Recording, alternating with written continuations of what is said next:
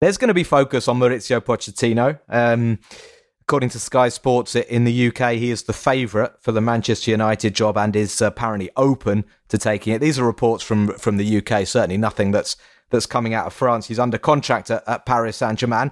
But there is also a feeling that he has been frustrated. There is a feeling that a lot of people aren't particularly happy with the job he is doing. It's a strange job, a different job, isn't it? Because as he's been trying to explain, he doesn't have the sort of scope to start a project and to start moulding a team in his own image, because PSG have to win. They have to win immediately. And he's got players that he can't necessarily remould. You can't start explaining to Lionel Messi, how you want to play my pressing game. But there's going to be a focus on Poch on Wednesday, isn't there?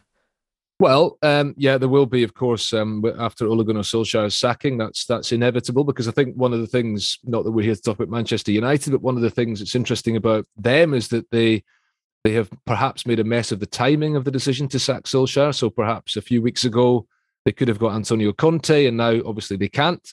And Pochettino is an obvious name for observers of English football. He's a big name, did well at Tottenham, get him back to the Premier League, because the Premier League is all that matters. Now, we know that's not the case, and he's come to PSG, and he I think he's got a job he wants to do at PSG. Whether he'll be in Paris much longer remains to be seen.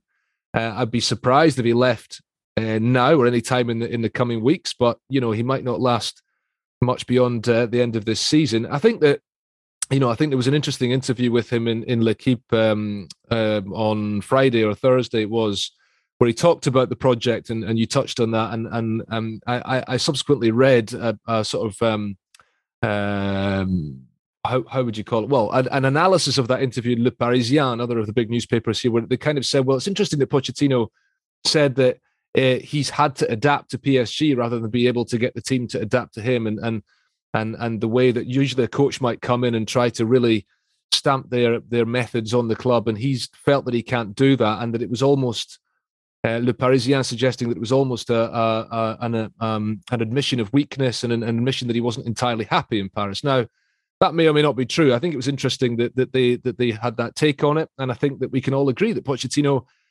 is not quite himself in Paris in the way that maybe he was when he was in charge of Tottenham. I just feel that there's something that's not quite right about him.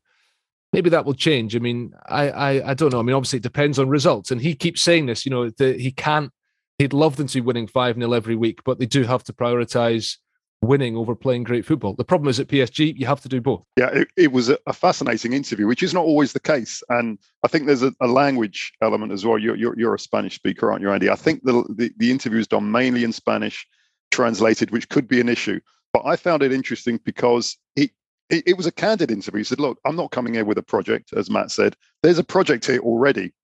It might be different from Manchester United. How much power will he get at Old Trafford? But on the other hand, look at that first 11 he's got. I mean, do you really need a project? To me, he's got the best starting 11 in the world. He wants to win a Champions League. Will he have a better chance this year? I'd be really surprised if he leaves this season. If he can get that first 11 fit, or even most of that first 11 fit, they're the favourites to win the Champions League, especially if they wrap up Ligue 1 quite early. On the other hand, though, there's the fact that I think his wife's still living in London. He's living in a hotel in Paris, which maybe is not that unusual for footballers. It will be unusual for any of us on this call, but it's going to be very sounds like an ideal setup to me. But I think he'll stay. He was very candid and said, "Look, I'm not going to change the direction of this super tanker that is PSG." But on the other hand, does he really need to change that much? It's about managing the personalities in the dressing room and getting the best out of what is a fantastic squad. The issue of who is the PSG manager is, of course, a very interesting one. And I know that there have been some rumblings in Spain in the last 24 hours regarding Pochettino and a possible move to Old Trafford. There have been suggestions that Manchester United actually wanted Zinedine Zidane, who, of course, is not currently managing a team. But there are also suggestions that maybe PSG would quite like to have Zidane at some point in the not too distant future. And of course, a lot of people do think that Zidane, given what he did at Real Madrid, would be the perfect man to manage this PSG team. So, a collection of stars that don't necessarily need to be taught to press, do this, do that. They just need to be mollycoddled in the right way so they can go out and win games. And certainly Zidane achieved that in Madrid. And maybe in the medium to long term, he would be an interesting choice for Paris Saint-Germain. But I think we can all agree that Pochettino is not going anywhere just yet. Listen, as long as Manchester United stay well clear of Francaise, leave him alone, let him get on with his work at Lens, that's what I reckon.